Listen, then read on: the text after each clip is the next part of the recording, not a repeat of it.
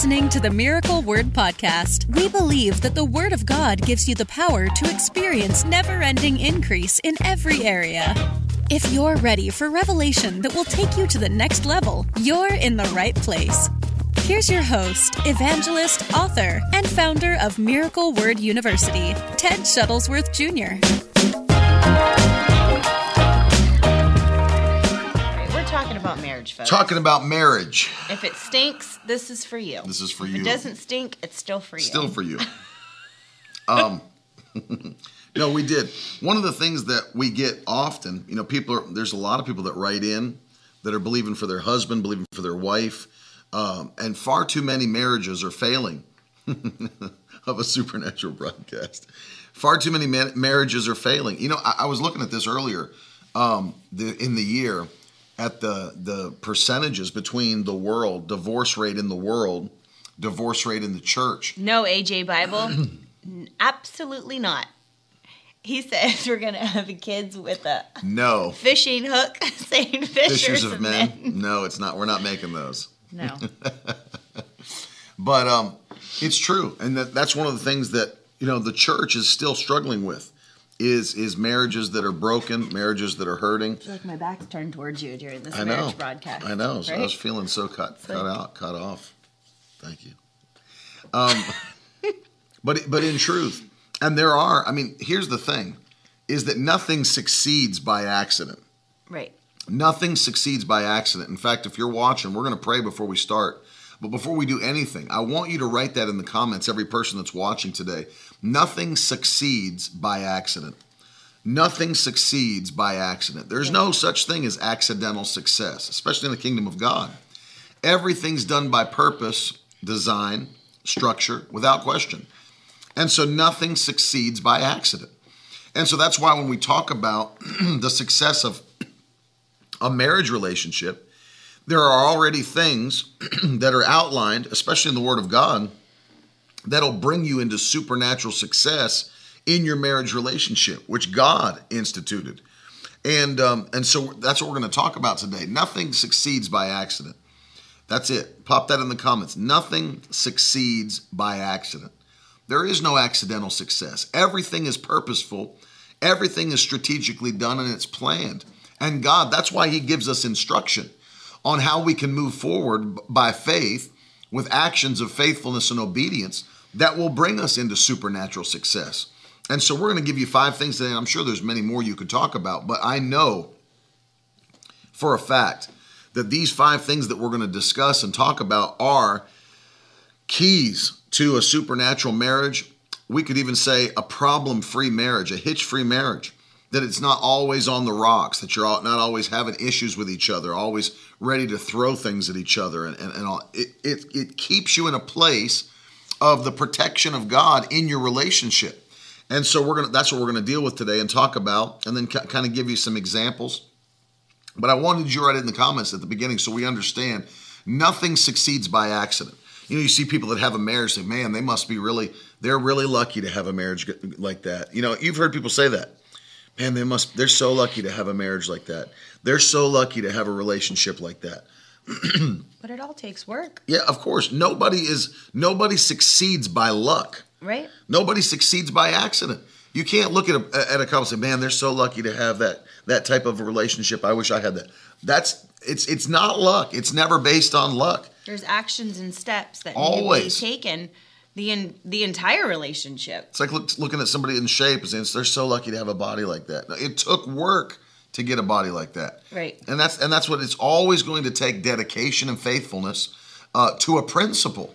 It always takes dedication and faithfulness to a principle that will bring you into overwhelming success in any area of life. And marriage is no different from any area of life. It takes that to be successful. And so we want to pray to begin today. And listen, I'm believing God. Anybody that watches this, I'm asking God to supernaturally use this broadcast. Anybody that's watching this, that's struggling in their marriage, people that are like on the brink of divorce, maybe people that have been separated, that God will heal that relationship, bring you into supernatural unity, bring your family back together. It blows my mind that people believe God can open the eyes of the blind, that God can raise the dead, but he can't heal a marriage. They categorize everything. Yeah, it's crazy. They don't look at everything as the same. No. That's like when we talked about healing last week. They look at colds being overlooked because somebody over here has, glaucoma or disease or cancer or something like that. And it's the same with our marriage. Absolutely. He doesn't look at things and categorize the way our human minds do. Right. Yeah, and that's what happens. People look at it, and I don't know why they look at this and say, "Oh, this is harder." It's like nothing's impossible with God. Yeah. Nothing's and he intended impossible. it to be a certain way. And all the instructions, believe it or not, are in the Word of God on how to have a marriage the biblical way, the godly way, to have that supernatural marriage. And that's why we tagged it as to have a supernatural marriage, because to truly have a successful marriage like this, it has to be supernatural. God has to be involved in your relationship. The Holy Spirit has to be involved in your relationship. That's why it's supernatural.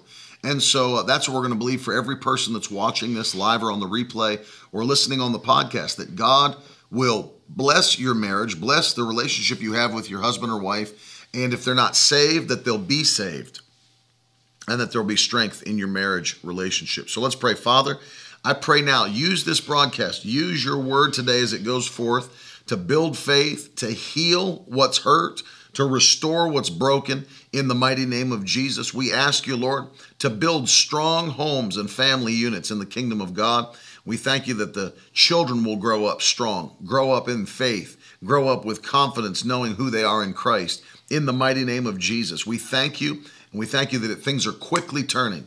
In Jesus' name, amen. Amen. A supernatural marriage. So nothing succeeds by accident. Right. Nothing succeeds by accident. And when I tell you that God can turn anything around, I mean he can turn anything around. There was my father and mother were holding a meeting one time. I told this story when we were in New York a couple of weeks ago. That there was a woman who came in, and she was being escorted by a police officer. But it was because the woman went to the church where my dad was, but the man that was the police officer who arrested her was also a member of that church. And so he brings her in to the service during revival for my dad to pray. And she's covered in blood. And found out later that her husband, I believe, who beat her on a relatively regular basis, she had finally had enough of it. And she grabbed up a pair of scissors and stabbed him multiple times in the chest and the stomach, I believe. I mean, like, he's rushed to the hospital. Police came, arrested her. She was on her way to jail. And they prayed. She prayed. I believe she accepted the Lord right there in the service. And, covered in blood with the police officers taking her to prison. And so they go back, and God supernaturally worked a miracle. That when they got her husband to the hospital and cut off his shirt where all the stab wounds, and the stabs were actually through his clothing. So there was the holes where the scissors went through. And when they cut his shirt off, they couldn't find any cuts or stab wounds on his body. God healed him literally on the way to the hospital. He ended up not pressing charges. God healed and mended that whole relationship. When I tell you God can do anything, God can do anything. Yeah. When God can bring you back from stabbing your husband 8 times with a pair of scissors, God can do anything. So if you thought your marriage was at the end, if you've not yet stabbed your husband 8 times with a pair of scissors. Don't go try it. No, I'm saying, then you're not too far gone. God can do I didn't say go try it. You nut. And please don't ever stab me 9 times with scissors. But they're not too far gone. God will touch your family and heal your ministry, or heal your marriage. And it will be I'm telling you, things will turn completely around. Don't ever lose hope in what God can do in your life. Yeah. Don't ever lose hope. Don't be somebody, if you're watching and you're in your 50s or 60s and be like, there's too much past. Yeah. There's too much. There's nothing that God can't heal in a moment, and that includes marriages. That's exactly not just right. Healing in your body. So you can't get to the point where you throw your hands up in the air and it's like it's time to give up. It's been too long. There's too much that's been said, done. I don't even want to try anymore. Right. You never give up that fight to get that, what God has for you, to get that godly marriage. You never give up on it. Right. Ever. God has a way out of every issue, a way out of every problem. And no matter what it is you're facing in your marriage, literally, we're telling you this, God will restore it. We're too quick in this generation to just say, I'm done. Like, too quick. Yeah. That's the culture. That is the culture. To give up. Instant gratification. Mm-hmm. So if it's not going their way or going like perfect in their mind, the way, it's done. I'm done. This isn't for me. I'm walking away. And that's just how marriages are going. I was just talking to a lady here at the church that I've known since I was born. And her husband are getting ready to have, been married 68 years or something. She told me on this coming week. That's awesome. And she now works with the young ladies, especially ones that are on drugs and stuff like that. And she's helping them. And one of the things she said to me, she said, my husband and I have disagreed on all kinds of stuff. She said, but what I'm seeing with these young women today is, she said, people don't want to work things out anymore. No. She said, back in the day, we used to work everything out. Anything can be worked out. She said, I'm noticing today in this generation, nobody wants to work anything out anymore. Right. People just want to run for the hills. And that is a demonic culture to try to destroy relationships that God has put together. It's and the Bible says, what God has joined together, let no man pull asunder. Yep. And so there's always a way to get that restoration you're believing for. Always a way. But one of the things that holds people back is pride. Without question, pride keeps people from, like she said, working things out and getting to a place where there's peace and there's joy in a marriage. Because people have their own egos, and people don't ever want to just lay their pride down and make things right. Be the first person to apologize. Yeah, be the first person to say, I'm sorry, or whatever. Yeah. Like, no, he better come over here and apologize to me. Because that's what, I just did a video with a YouTuber friend of mine, and she had asked some marriage questions on there. And that was like one of the things that I was saying, because she was like, how do you think in Christian marriage you avoid conflict? Mm-hmm. And, a lot of women, especially with this movement of the feminist movement and girl power, and I'm so strong, and, I don't have to listen to a man, and all this garbage that's out there, they pull that into their marriage. Yep. And I was telling her that you realize that you're not weak when you submit and listen to your husband. You actually have power. Yeah. You have power to change that situation. That's right. You have the power to set that tone in your home. Absolutely. You have the power to take it and make this like a week-long argument and something that's going to just be pulled into your future and no one's going to be forgiven on it. Or you have the power. So it's not that you're weak. Mm-hmm. You actually have power to make that. To me, that feels empowering. Absolutely. That I have that ability to change the tone, to take this situation and make it different within my marriage and in my husband. Absolutely, yeah. Well, and that leads us really to number one. Yeah. And number one is the first thing that really brings you into a supernatural marriage is a marriage that is driven by selfless love. Yeah. A marriage that's driven by selfless love. I want you to put that in the comments section. Number one, a marriage that is driven by selfless love. That's so vitally important. Yeah. And I want to show you this. If we'll turn there in the word, but a marriage that is driven by selfless love. And we throw that in there, the word selfless, because really that is what the Word of God teaches that we should have is selfless love. We're gonna read it to you in just a moment. But it's so very important that we say selfless. It gets you prepared for having kids too. Yeah. Because it preps you. I mean, you learn when you get married and it's the two of you to put the other person first. Mm-hmm. How they feel, what is their needs. It preps you for that, because then, when you have kids, it gets even more selfless. Yeah. No question about it. This is why we say selfless love, because this is a command in Scripture about how to love in a marriage relationship. And it's found in the book of Ephesians chapter 5. And I'm going to start reading in verse 22. The Bible says, wives, submit to your own husbands as to the Lord, for the husband is the head of the wife, even as Christ is the head of the church, his body, and is himself its Savior. Now as the church submits to Christ, also wives should submit to everything to their husbands. Look at verse 25. Husbands, love your wives, as Christ loved the church and gave himself up for her. Gave himself up for her. So notice what the Bible's telling us. Not just love your wives, husbands, but love your wives as Christ loved the church. Well, how did he do it? Bible says he gave himself up for her. Yeah. That's the picture of a selfless love that drives a supernatural marriage. Love your wife in such a way that you're willing to give yourself for her, which means that you put her interests above yours. You put her well-being even above yours. And so it's a selfless love. It's you putting the best interests of your family. There's so much selfishness that destroys marriages. Yeah. Selfishness destroys relationships.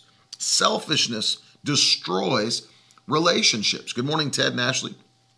And it's important to understand husbands are to love their wives as Christ loved the church. But it's important to understand this as well, is that just as wives represent the church and the husband represents Christ, we in the church as Christians are supposed to be doing everything we can to be like Christ. So especially when this leadership is right in the home and the husband is loving the wife as Christ loved the church, the wife should be doing everything she can to mirror what the leadership, the husband, is doing. So as the husband is loving unconditionally and selflessly, just as the church tries to be more like Jesus, the wife should mirror that same selfless love in the relationship of the marriage. Yeah. And when both of those people are both showing a selfless love, a put the other first love, it is more a servant mentality of how can I serve you better? I'm not going to toot my own horn, but I will say this morning I woke up and went downstairs to make coffee. And when I got to the refrigerator, there was not enough heavy cream for both of us to have heavy cream in our coffee. Oh, welcome to my world, babe. But I know that my wife likes the heavy cream. And so I used half and half. What I'm just reaping what I've sowed. What a husband. Many times. What a selfless love. Well, listen. No, I'm not going to talk about heavy cream.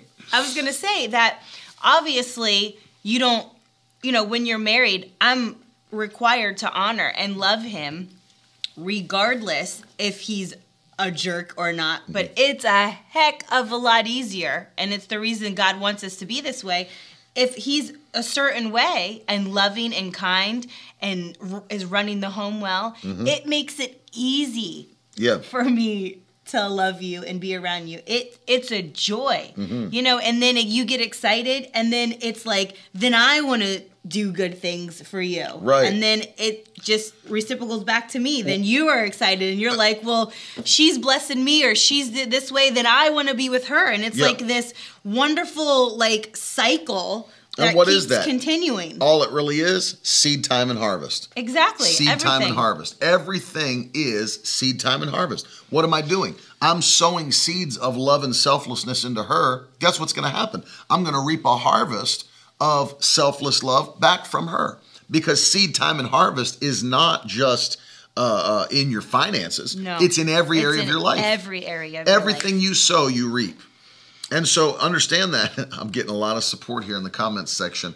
Aaron Stern said, look at that. He said, I'm so look at this. You're so selfless. Thank you. Man. Thank you very much. True love. That's right, my Denise. list of good That's right. deeds. Oh, no, she's the best. I'm just kidding. That's right. How Thank you. many Oh, years? Andrew even gave me a medal. My God. Well, we're still married, and it will be 14. How many years were you married? I know she meant our. Have I you know. been? But that's funny. It's funny to answer people the way they ask Well, we're questions. separated now on the broadcast, but we're on a break. We're going to work it out after we teach on this. We're actually doing this broadcast to get back together again. We're on a break. We've been married 14 years coming up in, because in 2020, we got married in 2006, so 2020 in April will be 14 years. Mm-hmm. And 6 of the best years of my life were in that 14. So the last 6? Yes. Not the first 6? No, it's been great. But it's true. Well, there's lots of things we've had to learn Sacrificing in 14 your coffee years. mix-ins is the highest love you can have. David. Yeah, that's right, David. You make that your goal in marriage, and you'll see victory and success. Selfless love. So what is that? The Bible commands that for husbands to love your wife as Christ loved the church, and the wife should also reciprocate that. And that's, what's crazy is how many times do we see that selfishness in marriage completely destroy? We've seen this. And let me tell you some forms that it can take that really are crazy. It doesn't seem like this would be something that would destroy marriage. But one of the things we'll talk about is that when children come, selfishness. Well, I just want all my time with my children. I've seen good marriages are fine until they have kids. Sure. And then they're on the brink of divorce because all of a sudden, and I get it. Like newborns do take. Yeah. They need you for survival. Right. You have to feed them. They're not changing their own diaper. They are literally helpless without you. I get it. But there is balance. And as you get out of that season, right. So, you have to do your best during that time of the newborn stage. Yeah, for sure. To give time to your husband, to, it's drastic. Everyone always focuses on the women, the change in their body, giving birth. But you have to think about it. I mean, from a male point, and that's you, not me, but from a male point, I would think, it's a big deal just as much as me as it is for you, because we come from you come from that umbrella of the two of you, Christ, husband, wife, right? And then my role changes a little bit. Absolutely. As a wife, and then I've got to learn to balance you and the children, and the husband has to learn to realize that all the attention is not on them as well. But the seasons change for that. Yep. But remember, as the seasons change, you have to put your children below your husband. Yeah, they will never come before your husband, ever. Well, remember this. It won't work that way. There's people that don't do that, and then they spend 18 years putting their children in front of their spouse, and then the kids get married and move out, and they've lost that relationship with their husband or wife. And then by the time the kids all move out, what you have is not a husband, you have a roommate. Yeah. That whole chemistry's been lost. The whole relationship that you used to have, everything was put on pause for 18 years, close to 2 decades, because you put the kids first and everything. Exactly. And the kids are not supposed to be first. The kids are supposed to come after your husband or wife. They are your number one priority. It's God first in your life. Then it's your husband or wife who God gave you. Then your children. Doesn't mean you don't take care of your children, but you don't put them before your husband or wife. And speaking to new moms that are watching that are young, you get into that role of I'm the nurturer, and I get it. But it almost can be controlling in a way if you don't learn to manage it. Yeah. Because you get into if you're nursing or anything like that, and I can't go on a date. I can't leave my children. Oh, it's my first one. I just can't leave them with anybody. It's like it's your mom. That's their grandchild. Just go out on a date with your husband. Right. So you get into that thing where it's like, I can't leave them for 2 hours. Oh my gosh, what are they doing? I know. They're sleeping. They ate and they're sleeping, or they're pooping and they're getting their diaper changed, and they don't even know you're gone. See, there's a testimony right there. Ashley said, I love this. I used to focus on the kids 100%. My husband got what was left, and I shifted that, and our marriage is better. Yeah. That's exactly right. I love Denise and Glenn. Our marriage survived 3 children because we prioritized the marriage. Exactly. And I watch those guys together, and it's awesome to see their dynamic. They have a great relationship with their kids. And together. Yeah, I'm saying the whole family. I like to watch Denise and Glenn. They have been great. They're great husband and wife, but they also have now, as their kids have gotten older, they have formed a relationship with them. Their kids never felt left out, or shoved to the side because their marriage was focused on. Yeah, exactly right. And you can feel the love in their family. You can feel the love in their relationships. That's what it is. We just, Carol and I, we have kids that are young. You got Teddy that's 3, Brooklyn's 6, Maddie's going to be 10 in January. But there comes some of those nights and you can't find a babysitter. So we just throw some cookies and stuff on the floor and lock the doors and go on a date. No, maybe don't do that. But, I'm not going to put it past ourselves. But no, it's true. You have to take the time. You find a babysitter, find somebody you can trust, somebody in your church, and do it. I mean, go out and have it. If you don't do that, there will be frustration. There'll be irritability. All those different things start to creep up. You know, mom never feels time for herself. Right. All she's doing is getting pulled on from every direction and it's not, we're not saying that it's a burden to have kids. It's wonderful. Kids are a blessing. No question. The Bible teaches it. But there are times you need time to yourself. And husbands, let me just say this to you, those of you that are watching. Help your wives out by not always making her plan these times. Take some time, set these things up. You schedule the babysitter, you book the dinner, you get something on the books and make it happen, and take the weight and load off her shoulders for a few hours, and take her out and make her feel, just like your girlfriend again, like you did when you were dating. Why does that feeling leave so many marriages after they get into the grind of marriage, kids, work, career? And then it used to be, and that can freak people out because, when we're dating, I'm all about you. And I'm always like making you feel like super important and super special and all that, whatever, notes, cards, calls, whatever. And then we get into the grind after marriage. And why do you think people feel left out? Because all that shifts, like all that was there, like a drastic and then it's gone. Like, well, now we're married, now we got to work, now we got kids, now we got a career. And that stuff should never go away. Yeah. That stuff should never go away. And so it's important. And people that are not married yet should listen to some of these things. It'll help you. It will help you. We've had to even learn, obviously. We had to learn throughout from the beginning till now. Yeah, there was things that we had to change and work on. And, there may have been...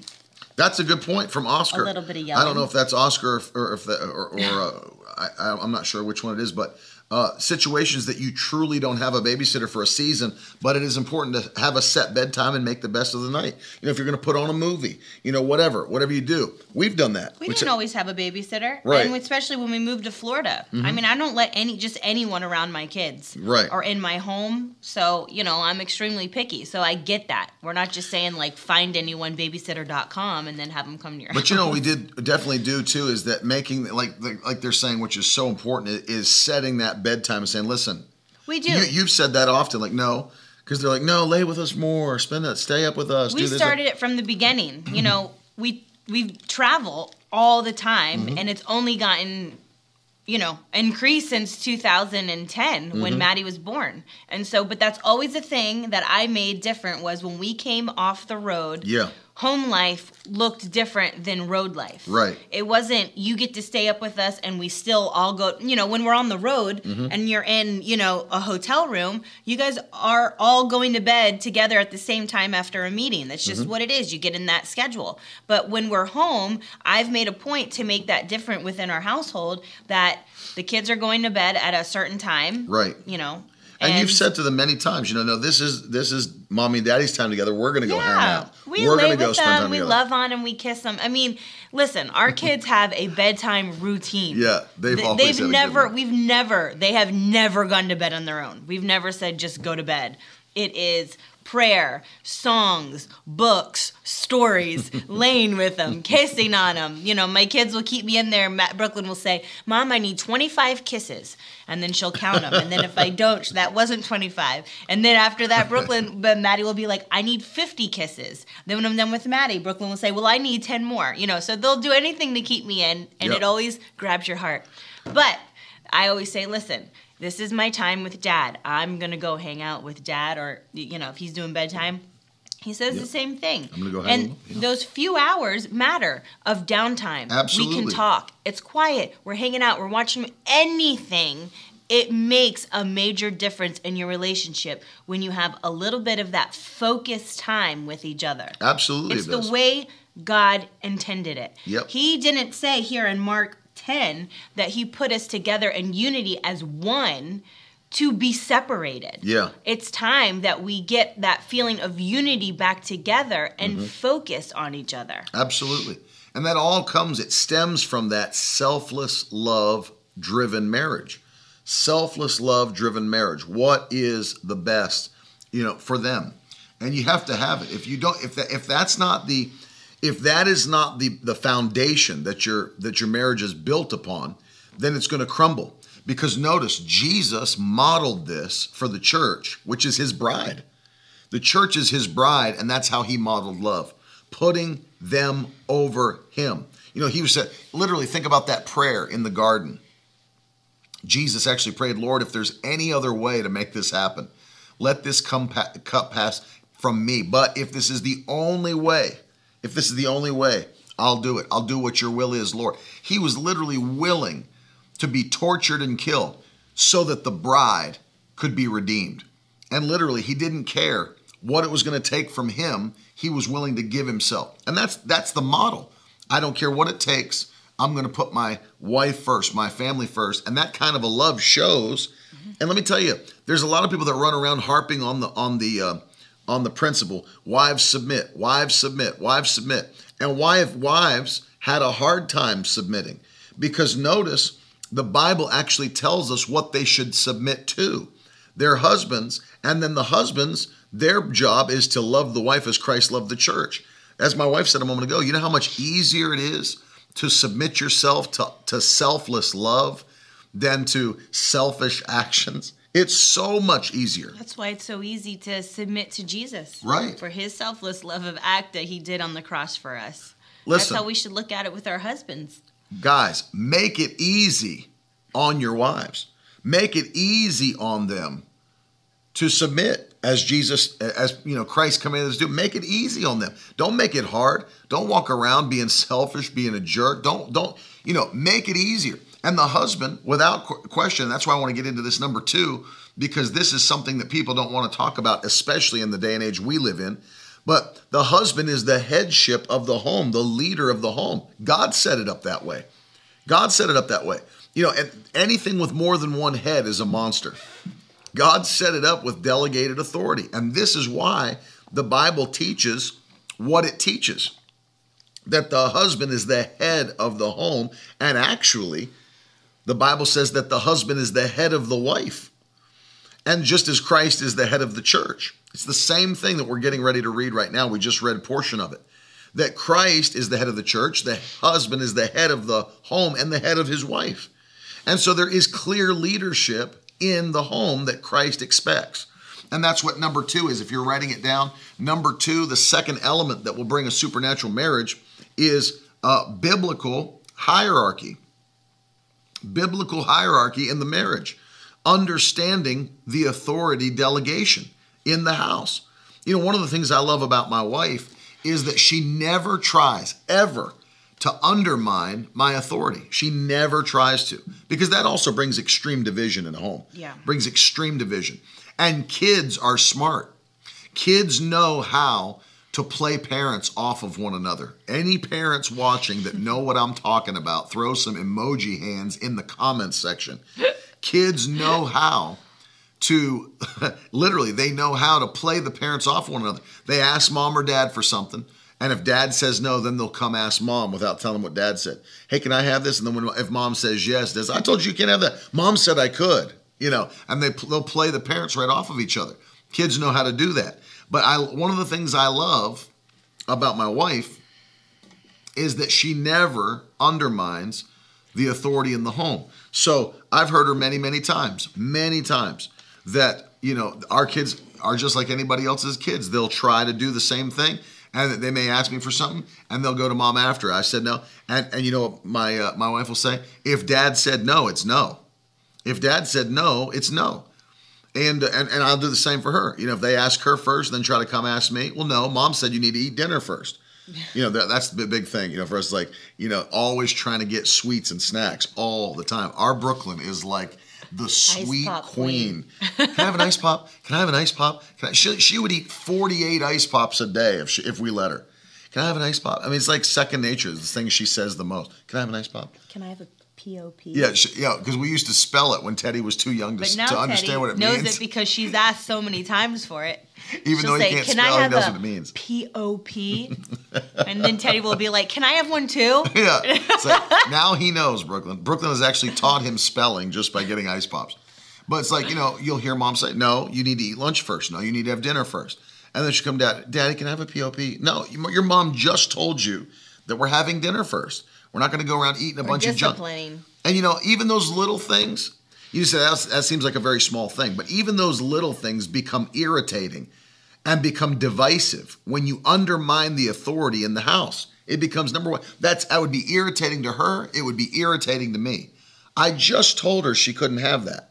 Right. Why did you give it to her? Well, I think she should be allowed to have one. Because then you water down the authority of the father, yep. the authority of the mother when you do that. Yep. And when that authority is leaving the home, yep. then becomes chaos. And here's what you're teaching your kids. What your father's instructions aren't that important. Right. Your father's instructions and commands are not that important. You can choose to obey them or choose not to obey them. It really doesn't matter. So that when they get into the kingdom of God, that's the same type of stance they'll take with instructions from God. His instructions aren't that important. Everything you're taught now in the structure of a family, and then, kids with disciplining and obeying your parents, all leads to that instruction and following and being obedient and doing what the Lord says, because it starts off here. Jesus knows that you're going to have trouble being obedient and listening to his instruction if you can't even follow the instruction of a natural man in front of you. So you can't go around thinking loosely of these things like, oh, well, I mean, dad just said no about an ice pop and, this and that. Or even when it comes to spanking and stuff, as a mother and nurturer, it hurts me to see my children getting punished. Right. But I can't run in the room and do this whole don't do it type thing. I had to, leave the room or I'm in the other room. As much as it hurts me, I have to think of their future and realize I trust Ted enough that he knows what he's doing as the authority of this home to teach our children in the ways of God and what they're supposed to do as they get older. Absolutely right. And this is what the Bible says in verse 23 of Ephesians 5. For the husband is the head of the wife, even as Christ is the head of the church, his body, and is himself its Savior. And, this has not happened often. But, this has happened before. And it's an interesting, very transparent thing to say. But there's even times, one thing I do appreciate my wife, and I hope she doesn't mind me saying this, but she's a godly wife, so I don't think she will. But there's been times that you're so funny.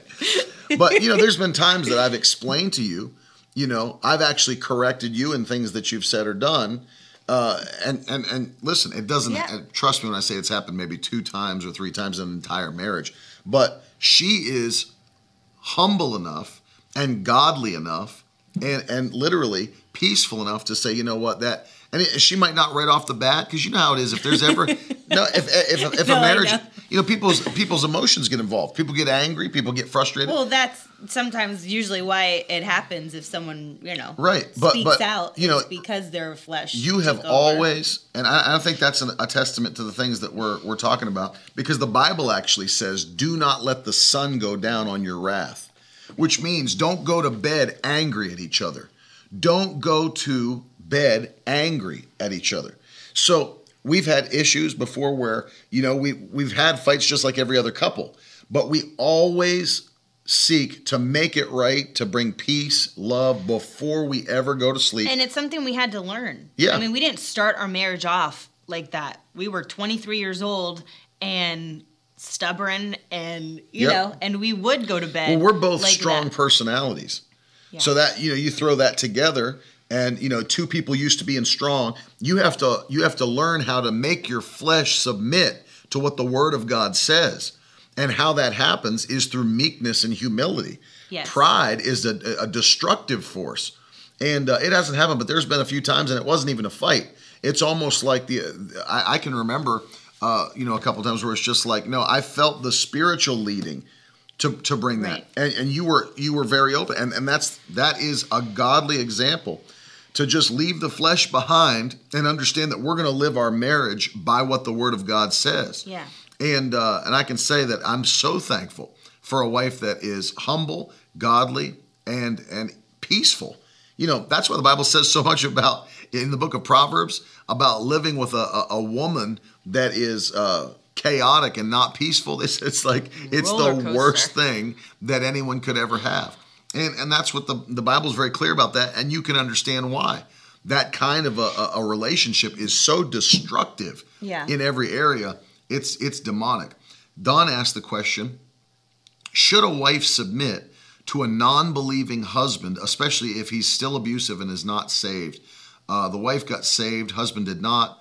Can you discuss how a wife should submit to ungodly husband? Thank you.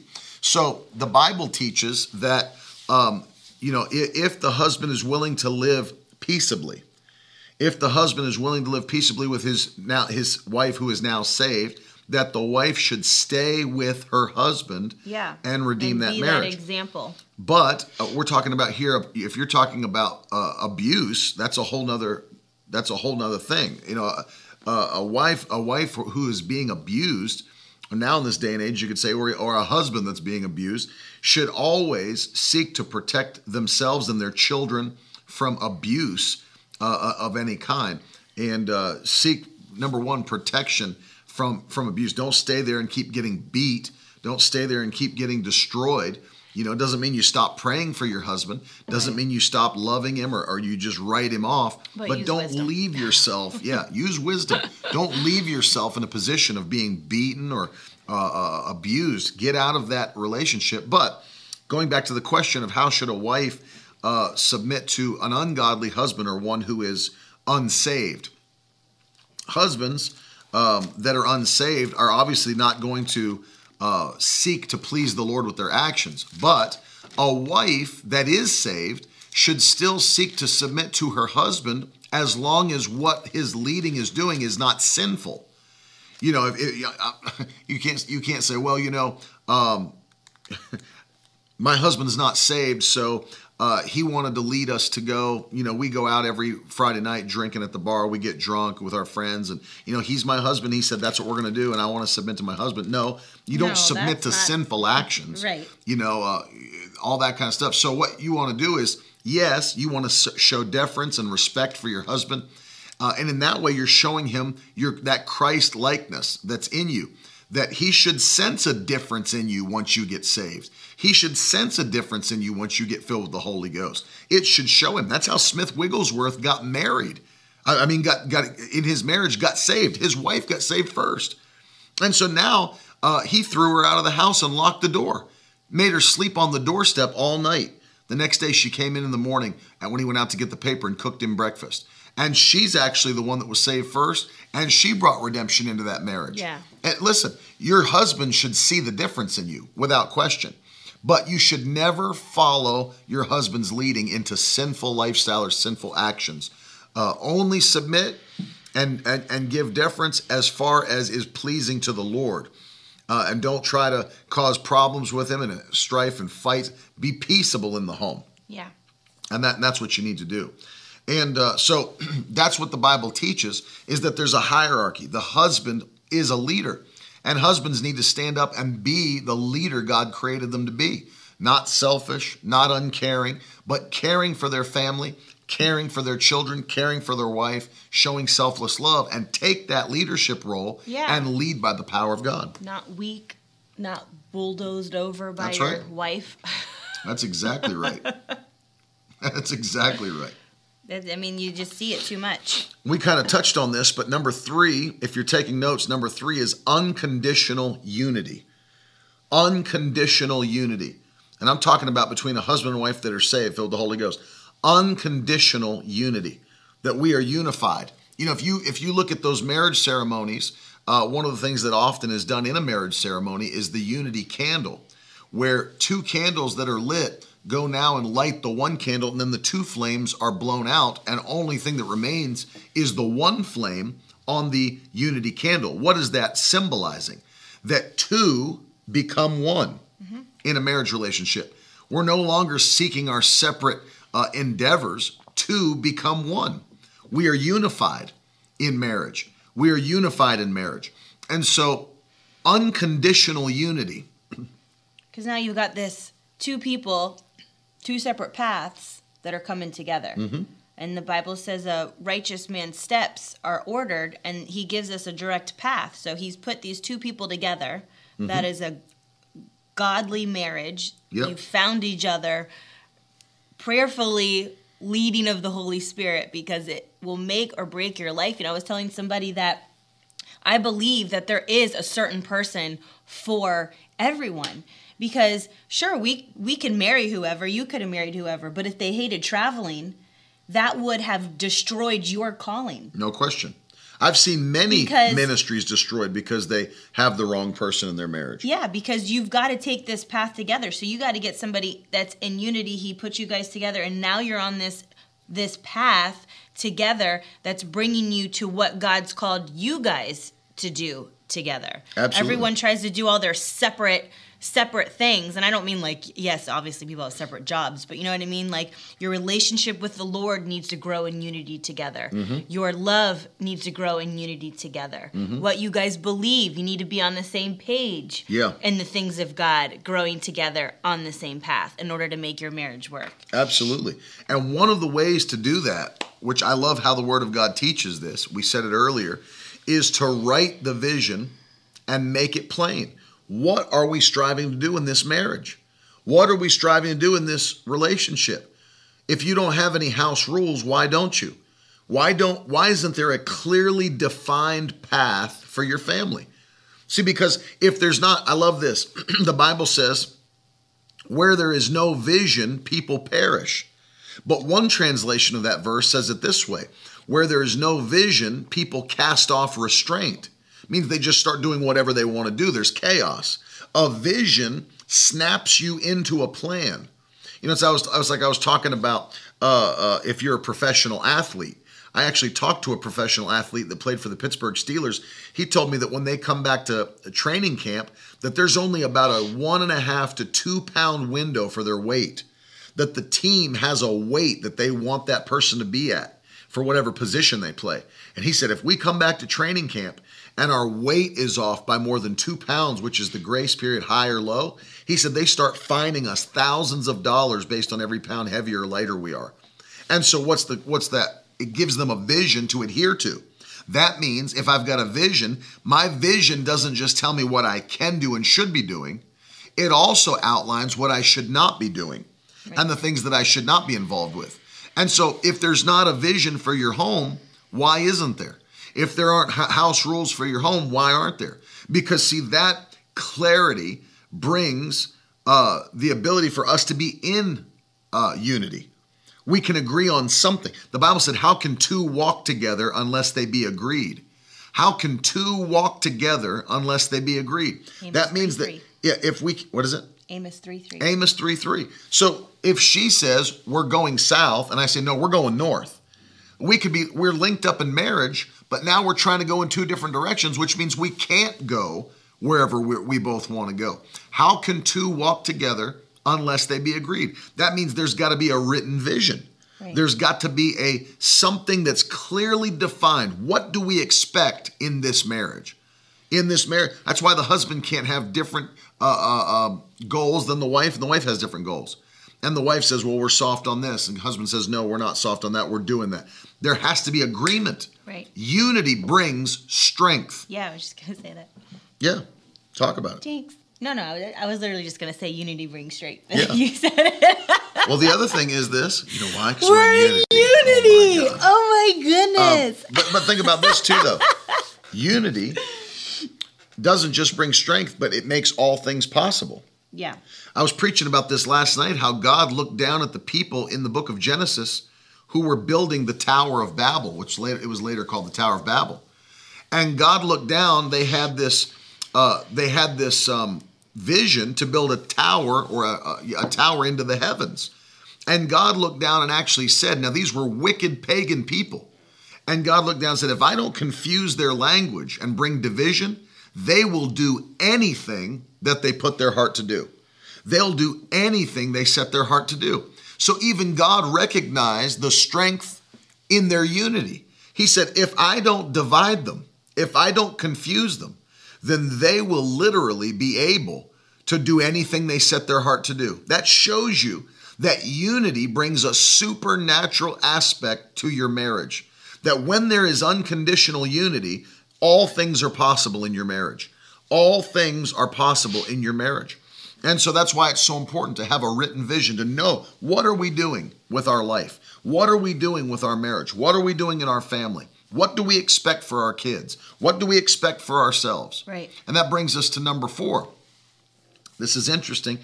This brings us to number 4, which is to have kingdom details. So adhering to kingdom priorities. Yeah. Adhere to kingdom priorities. That's number 4. Adhere to kingdom priorities. Put it in the comments section. That's got to be our goal. We're going to adhere to kingdom priorities, which means that our vision is made up of whatever the Word of God says we're going to do. Right. We are faithful to church because the Word of God tells us to be faithful to church. Our kids are not going to grow up in a home where we go to church one Sunday out of 4 in the month. Yeah, and make other things a priority. No, our kids aren't going to see that from us. What they're going to see are parents who adhere to kingdom details. Do you know what our kingdom priorities and details? Our kids are going to see that we're a family that we always pay our tithes. Yep. They're going to see that. And our kids are going to understand that because we're going to teach them at a young age, and we already have, how to tithe when money comes into their hand. Making kingdom details our priority. Making kingdom details our priority. Our kids are going to grow up in a home. We're going to have a home where there's never going to be a question, not in our marriage. Well, should we tithe this month? It makes me laugh because I can't even imagine that being a question. Well, I don't know, should we tithe this month? I don't know I don't really feel to tithe this month. No, we do what the Word of God says. Our home is a home and that we will always even teach adhere. our kids offering. Like of course. we've taught them the tithe, but we also make sure they know that we don't just give that. We give above and beyond because above and beyond is what brings the increase. Exactly. The tithe, I mean, that's not what we're teaching on, is just returning what belongs to God. Meaning it's His. It's His anyway. I have it. I borrowed it. I'm just returning it back to you. That's it's right. yours. Don't look at it as I'm giving this Sunday. That's what people do. Tithing is not giving. I understand you're giving as the action. Yes, I'm bringing my tithe and I'm giving it. But it's not your giving. No. Your giving is your offering. Tithing's not giving. And that what brings, this is all a side note, but that's what but brings. But in honesty, it's really not a side note. Yeah. Because but if married couples won't tithe and if they won't give, one of the number one reasons for divorce in America is financial instability and financial pressure. And it's listed on the divorce papers. We just can't get our finances in order, and it's too stressful. We're going to go our own ways. This is not a side thing. This is a main thing. That if Christian relationships that go to church will not tithe and give, they'll be destroyed. Yeah. If you're not a tither, you'll be a beggar. And that begging mentality, that poverty mentality will bring destruction to your relationship. And so we also teach offering. We teach our children, and even if you don't have children yet, we know the offering brings the increase. Mm-hmm. Everything we have, and it's made known in our home. It's made known in our home literally probably daily because we say it in prayer at night and we tell our kids, and then at night we've added onto our confession, and one of them is we're thankful. And so then Maddie started saying, what are we thankful for? So every night they think about around the room. Around the room, and we say something we're thankful for because they know that everything we're looking at, anything they're looking at in their bedroom, in our home, what they're sitting on, what they're eating, was all given to us by God. Yep. And that's something that we strongly teach in our home. There's nothing we have that we got on our own. Everything that's in our life came from God above. Everything. Everything we have came from Him. And it's all His because we're in covenant with Him. And this is something. Kingdom priorities. Listen to Matthew 6:33. You know it. The Bible says, seek first the kingdom of God and His righteousness, and all these things will be added unto you. Seeking righteousness is right living, but seeking the kingdom of God is adhering to covenant details. That means whatever you find in the Word, make it a part of your life. Whatever you find in the Word, make it a part of your life. I refuse. There's never going to be a week or a month where we're going to be unfaithful to church. It's not going to happen. There's never going to be a week or a month where we're going to stop tithing or pause our tithing. It's never going to happen. There's never going to be a week or a month in our marriage relationship where we're going to stop giving above and beyond the tithe. It's not going to happen. Or make anything in the kingdom second to our life.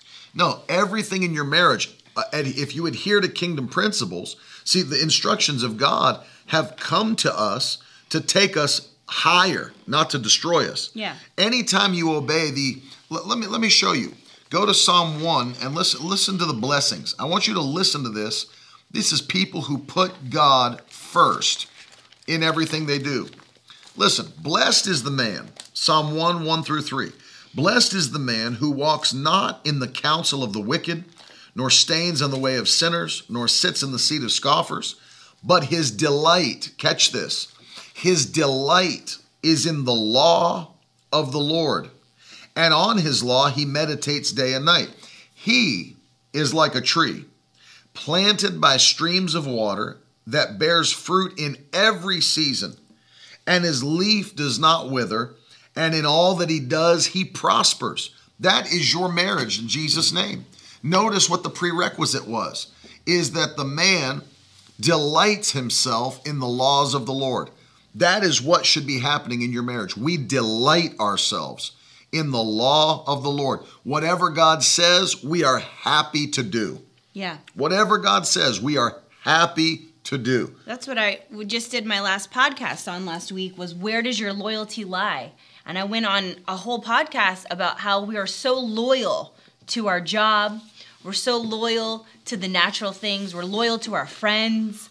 We're loyal to, our husband. But where does our loyalty lie with the kingdom? Mm-hmm. Where are our priorities? And just like he said, you putting these things first will only make your life better, your marriage better, your relationship with your kids better. Yeah. It sets you up to new levels. Absolutely. So you have to figure out, like I said, where does your loyalty lie here in the kingdom? What is your priority here in life? No question about it. You'll never, ever see us.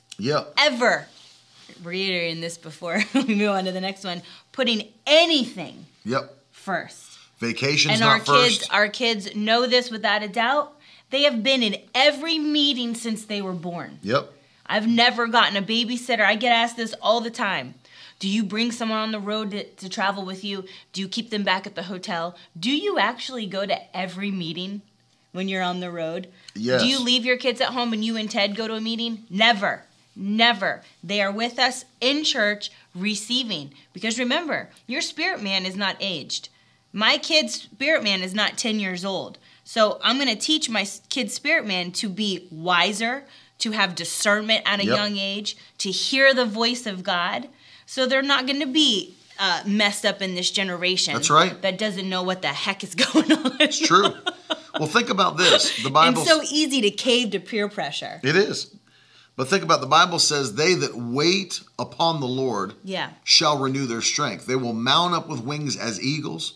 They'll run and not be weary. They'll walk and not faint. What does it mean to wait upon the Lord? It's to wait upon him, not like he missed the bus, but to wait upon him as a waiter would wait on a table. What that means is there anything else I can do for you, Lord? Is there anything else you'd like, Lord? What can I get you, Lord? It's that kind of a mentality. They that wait upon the Lord, wait in the sense of serving him with gladness. And that's why I said whatever God says, we're happy to do, because we're waiting on him. We're waiting upon him. Yeah. Whatever he would like is what we're going to get him. Whatever he wants done is what we're going to do for him. And the Bible says when you live like that, where you are prioritizing kingdom covenant details, then the Bible says that's a person that will renew their strength. They'll mount up with wings as eagles. They'll run and not be weary. They'll walk and they'll not faint. That'll be the story of your marriage in Jesus' name. Is that your marriage will mount up with wings as eagles. Yeah. In your marriage, you will run and you'll not grow weary of each other even. You'll walk and you'll not faint. Your marriage will not be a hardship to you. It'll be a blessing to you. Listen to what I'm saying. If you in your marriage will wait upon the Lord, If you and your marriage will adhere to covenant details, your marriage will not be a burden to you. Your marriage will be a blessing to you. And I want you to declare it. Declare it in the comments section right now. My marriage will not be a burden. My marriage will be a blessing. Write it. My marriage will not be a burden. My marriage will be a blessing. My marriage will never be a burden. My marriage will be a blessing. That's going to be your story in Jesus' name. Amen. Hallelujah. That's fun. That's awesome, Lynn-Ann. I love it. Write it in the comments. My marriage will never be a burden. It will always be a blessing. Never be a burden. Always be a blessing. God bless you in South Africa. And so I want to finish with this, number 5, before we pray for you guys today. Number 5, and this I feel like is one of the most important things, because this is what keeps people from really all these other things we're talking about. Unity, adhering to covenant details, not having friction in the marriage. And that is this, is having a steady, this is number 5, a steady line of open communication. A steady line of open communication with each other. That needs to be there. You need to have it in your marriage. Do you know how many husbands just like literally shut themselves up? And well, they don't talk about anything. They just get angrier and angrier. Or wives that won't say anything. You know, we're famous for that. One of the things, let me tell you, this is number 5, and it's so vital to make all these others work.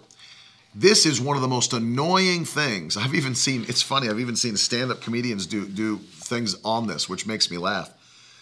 But husbands and wives can both do this. They can get to a place where they just expect, and they get angry at the other spouse, the husband or the wife, if they don't read their mind. You know, if you don't know why I'm upset, then I guess there's nothing else to talk about. It's like, no, tell me why you're upset. Yeah. If you can't tell. So I've learned this.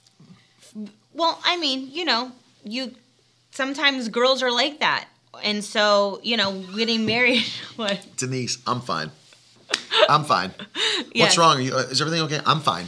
I know, because this is what happens. Because started at this, and he made this clear.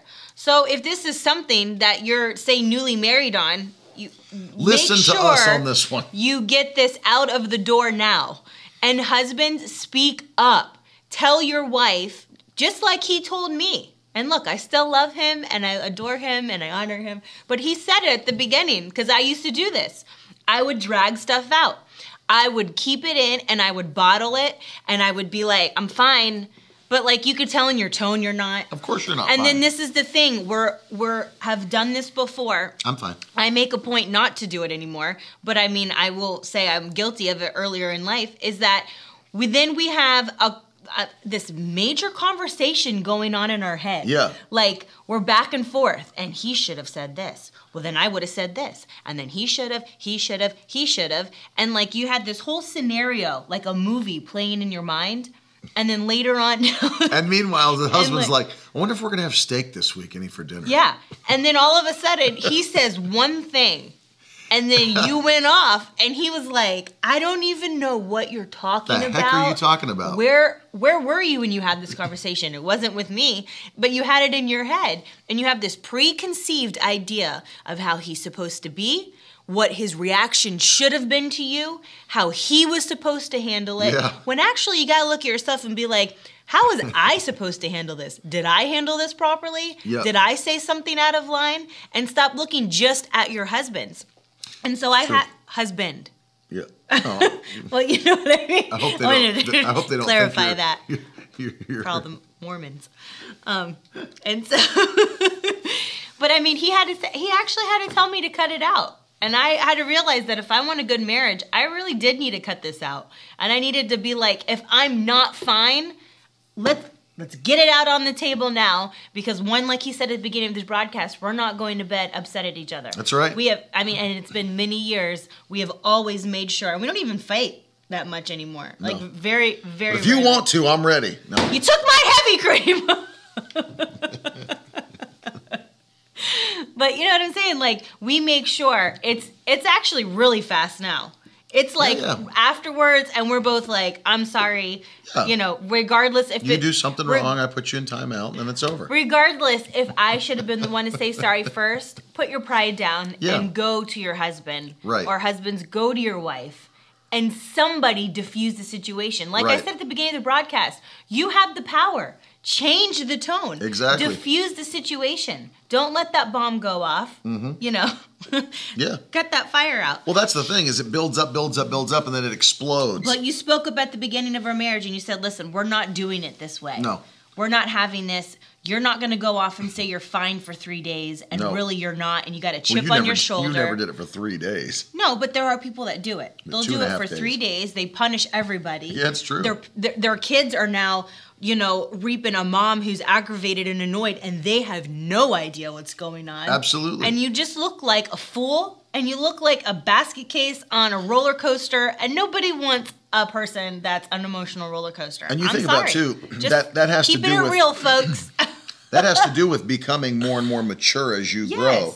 Yes. And obviously employing the fruit of the Spirit in your marriage. Self-control. Self-control, you do self-control, love, joy, peace. The rest falls into line. It's true. You do self-control. Yes, I get there's more fruits of the Spirit, but you do self-control, and the rest are so easy. And they just follow in line. They just go right in suit. Absolutely true.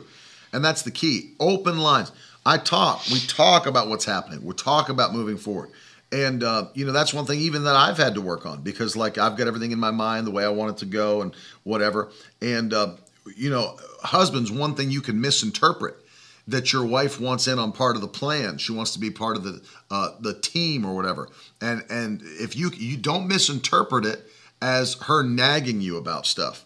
That she wants knowledge. She wants to know what's happening, what the plans are for the future, what's going on. I'm a part of this team. Oh, I'm sorry. I thought I was a part of this team. We're talking real life now. Yeah. So I was like, man, this sounds familiar.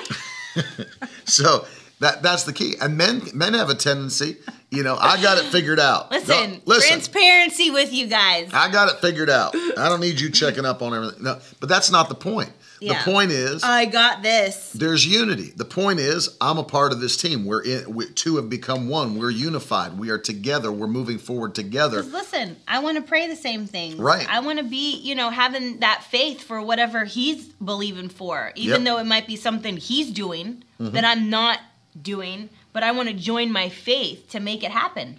You're doing everything I'm doing. You know what I mean? No, that's what the unity is all about, and having that open line of communication. Don't treat it like your wife is nagging you. Quit checking up on me. I got it figured out. I don't need your... No, she's a part of your marriage. Yeah. She's a part of the vision. She's a part of the union God's given you. Make them feel included. Yeah, and they are included, because literally that union means that you're in the same boat. Where you're going, you're both going. Where you're going, you're both going. Get in a boat and everyone paddles the opposite direction. That's a great point Alyssa Griever makes. We were created. We are made to help. Yeah. That's what God did. Your wife is not a detriment to your marriage. She's a help. Yep. She's a help to you. She's a help to you. Help me help you. That's what people, you almost want to yell at people sometimes. They're like, why do you make it so hard to help? I just want to help. Stop making it so hard for me to help you. And guys, don't treat it like she's a nag. Don't treat it like she's an annoyance. She's a blessing to your life. Some of you, I don't even know how you got a wife. No, I'm kidding. But don't make it so hard. You're not kidding. But that's okay. No, I'm kidding. No, you're not. I'm not, but I am. But don't make it hard. Don't make it hard for your wife to be a blessing to you. Yep. Don't make it hard for her to help you. God said it is not even good for men to be alone. He said it's not even good. So he created Eve because it's not good, God said. Man didn't say that. Social media didn't say that. God said it. It's not good for man to be alone. So I'm going to create for him a help. Somebody that's going to come alongside him and be a blessing to him. The Bible says that he that finds a wife finds a good thing. And I was going to say, wives, don't make it hard on your husband. If he's coming to you and asking what's wrong, that's also hard for guys too, for communication. So don't make it hard on them.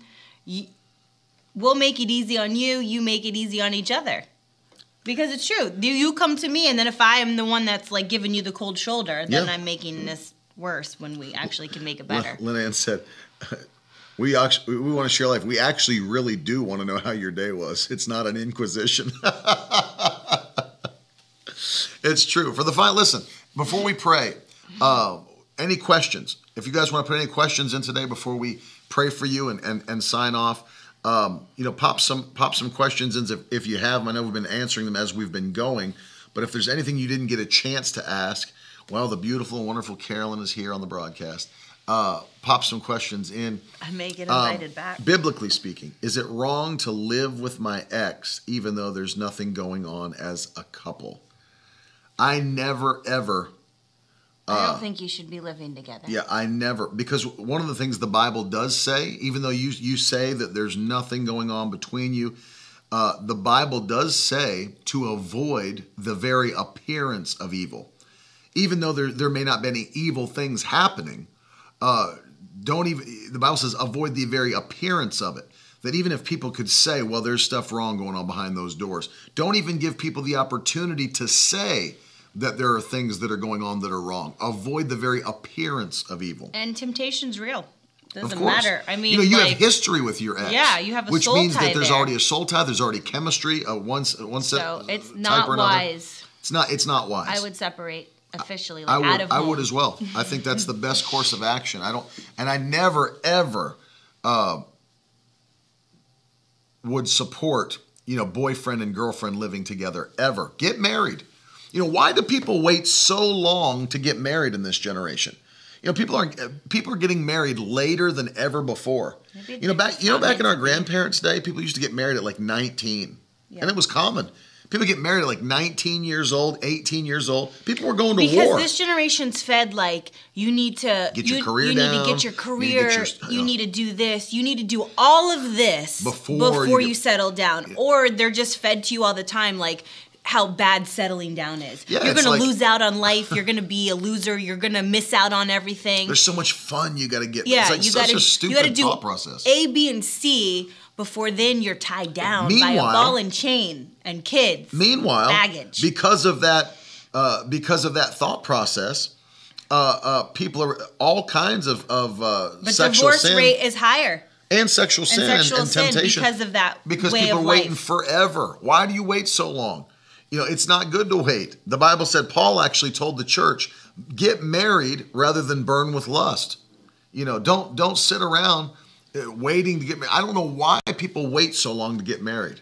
No, I have no idea why people wait so long. My ex is not, he's a what? He's a Sikh. Oh. I'm glad you can read. I'm not good at it. Unrelated to marriage, curious. My husband and I were just talking about this. Yay or nay on Santa Claus. Santa Claus. We talk about Santa. I don't feel like I'm lying to my children. That I don't feel like if they grow up, that they're going to feel like Dad and Mom lied to me for years. Hey. They told me that this man was real, and he's not real. Like, I don't feel like that. I am all about Santa. I think it's fun. I think... if you rearrange the letters, it's Satan Claus. No, go ahead. But listen, I tell people, and I mean this, like, if they are going to think you're lying about Jesus because you did this like for a few years on Santa Claus, you're not teaching them enough about Jesus. Or the things like my kids are brought and they've seen what Jesus does. Miracles, right. Signs, wonders, praying. He knows he's real. They've seen him show up in their own life, believing for finances at 10 years old. Yep. They've got the faith for it. And so they realize that Santa Claus is a jolly old man that brings one present that they get, and we go and have fun with it. Right. So it's my teaching. If my kids believe like there's a lie there, or they believe in, I mean, they eventually grow out of it. I think people give too much thought. There's too super spiritual thought. I think so. The kids are smart. You know what I mean? It's like at some point you realize like we don't even have a chimney. You know what I'm saying? It's like, how is he even getting in the house? Well, no, there's a magical key. Oh, I didn't even know about the magical key. I grew up in Florida. There was no chimney. There's no chimneys in Florida. You think I was going to be left out? Magical key? didn't know about it. But I mean, we also teach our kids about Bigfoot. Elvis is still alive. The Loch Ness Monster. Tupac's on an island. Tupac's on an island somewhere. But listen, all those I don't think people need to overthink something like that. It's something that comes. I mean, Sarah, listen. I'm paying for the presents. I'm getting the credit. Santa Claus is. I know Santa Claus does not get in our house. He doesn't get a say of. The big stuff. Yeah, he gets the little stuff. He gets the little stuff. But listen, Jesus is taught all the other days of the year, including Christmas time. And Santa's just brought up for a couple weeks. Santa's not going to destroy the message of Christ. So, and if he does, then that's on you because you weren't teaching your kids well enough. Yeah, I mean, people get overly religious about it. But it's not going to destroy the message of Christ. No one else did. My mom was like, did anyone tell you? Any other questions before we pray today? Those are good questions, guys. I love how many people are saying they got married at a young age. AJ said, my wife was 20, I was 22. Best decision ever.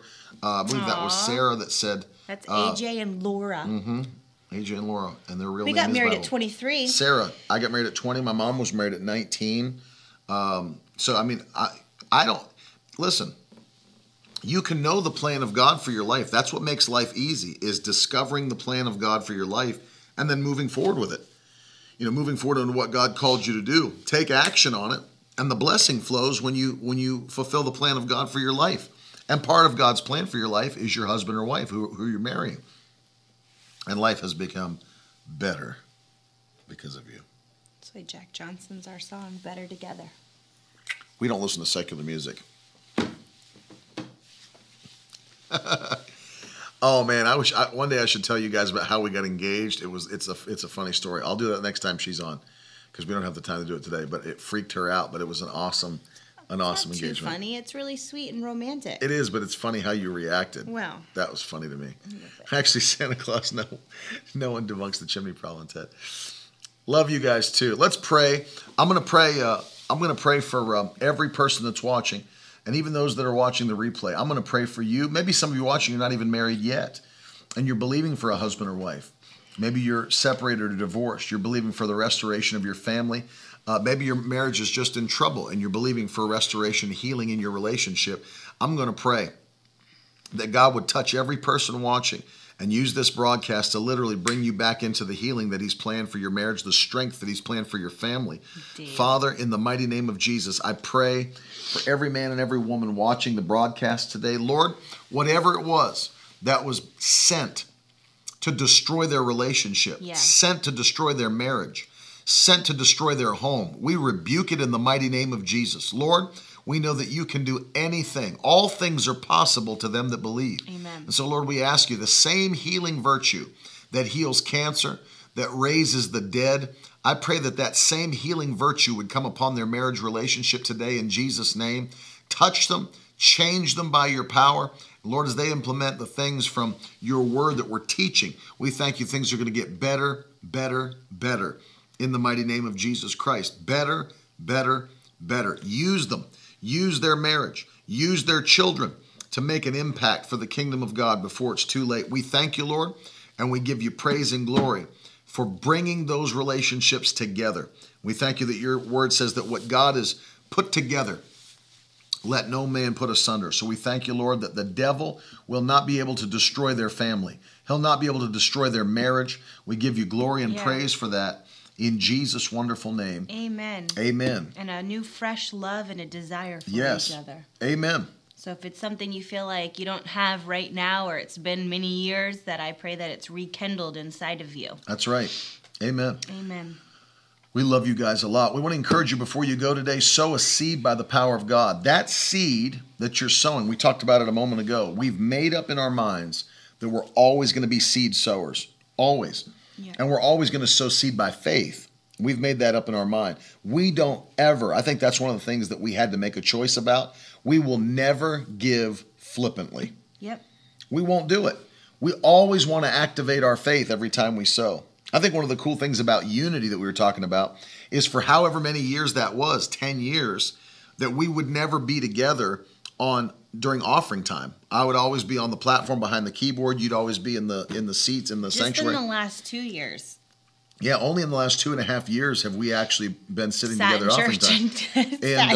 But I thought it was so awesome that at offering time that we would have in our spirit the same thing in unity. I mean, literally, we would have the same thing. Someone actually asked me once. They were like, "How do you guys give? Like he's up there and you're down here. Like how do you guys can't lean over and like talk to each other?" Right. But there is a communication in our spirit man that speaks to Ted, and then I can actually hear the same voice. The same Holy Spirit that speaks to me is speaking to her. And it would always blow my mind. You know, we'd get home, especially in the youngest days of marriage, getting home. What did you give today? What did you feel to give? And she would tell me what she sowed in the offering. It was the same exact thing I'd feel in my spirit to sow.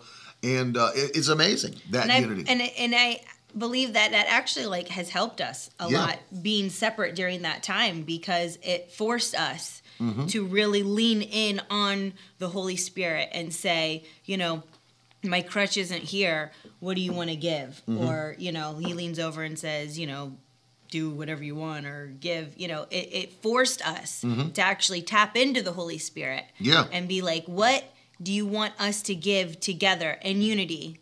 Let him know, let me know. And Absolutely. Like you said, and still to this day, because you sometimes you travel without us, that, you know, we'll say an amount or we'll say, all right, you say it, I'll say it. And we like to see if it matches. Yeah. And it's amazing. It is amazing. So I want to encourage you guys to sow a seed by faith. Sow something that's going to activate your faith and literally propel you into what God has planned for your life. I thank God that we're walking in the overflow, but that only comes through sowing and reaping. It only comes through sowing and reaping. Shanda said, my husband and I have been more united in giving. It's exciting. It is exciting. It is exciting. To know you're on the same page and doing what God's asking you to do. And it brings the blessing of God into your life. Yeah. So if you'd like to give by, those of you on Periscope or Facebook, you can always use #donate. Many people are using miracleword.com. You can sow a seed there. Or if you want to partner with us each month, you can click on the partner tab and sow a monthly seed right there on the website, miracleword.com. And for every person that's sowing this month, we're going to be sending you the album, Why Are Christians Sick and Suffering, and How You Can Be Free. 4+ hours of teaching on why are Christians sick? How can they be free from sickness and disease? And I know it'll be a blessing to you. If you'd like to use Cash App, by the way, notice, Danielle, I didn't say the Cash App. If you'd like to use Cash App, by the way, our brand new cash tag for Cash App is MWGive. MWGive. And PayPal is available as well. However you'd like to sow, we appreciate you.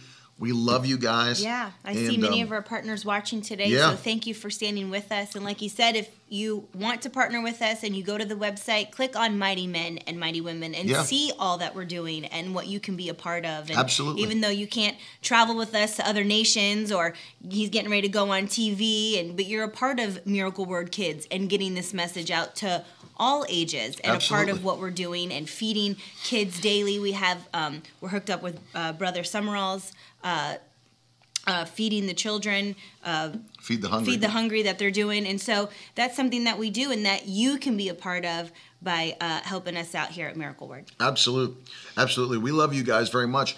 I wanted to remind you of this because I just saw this.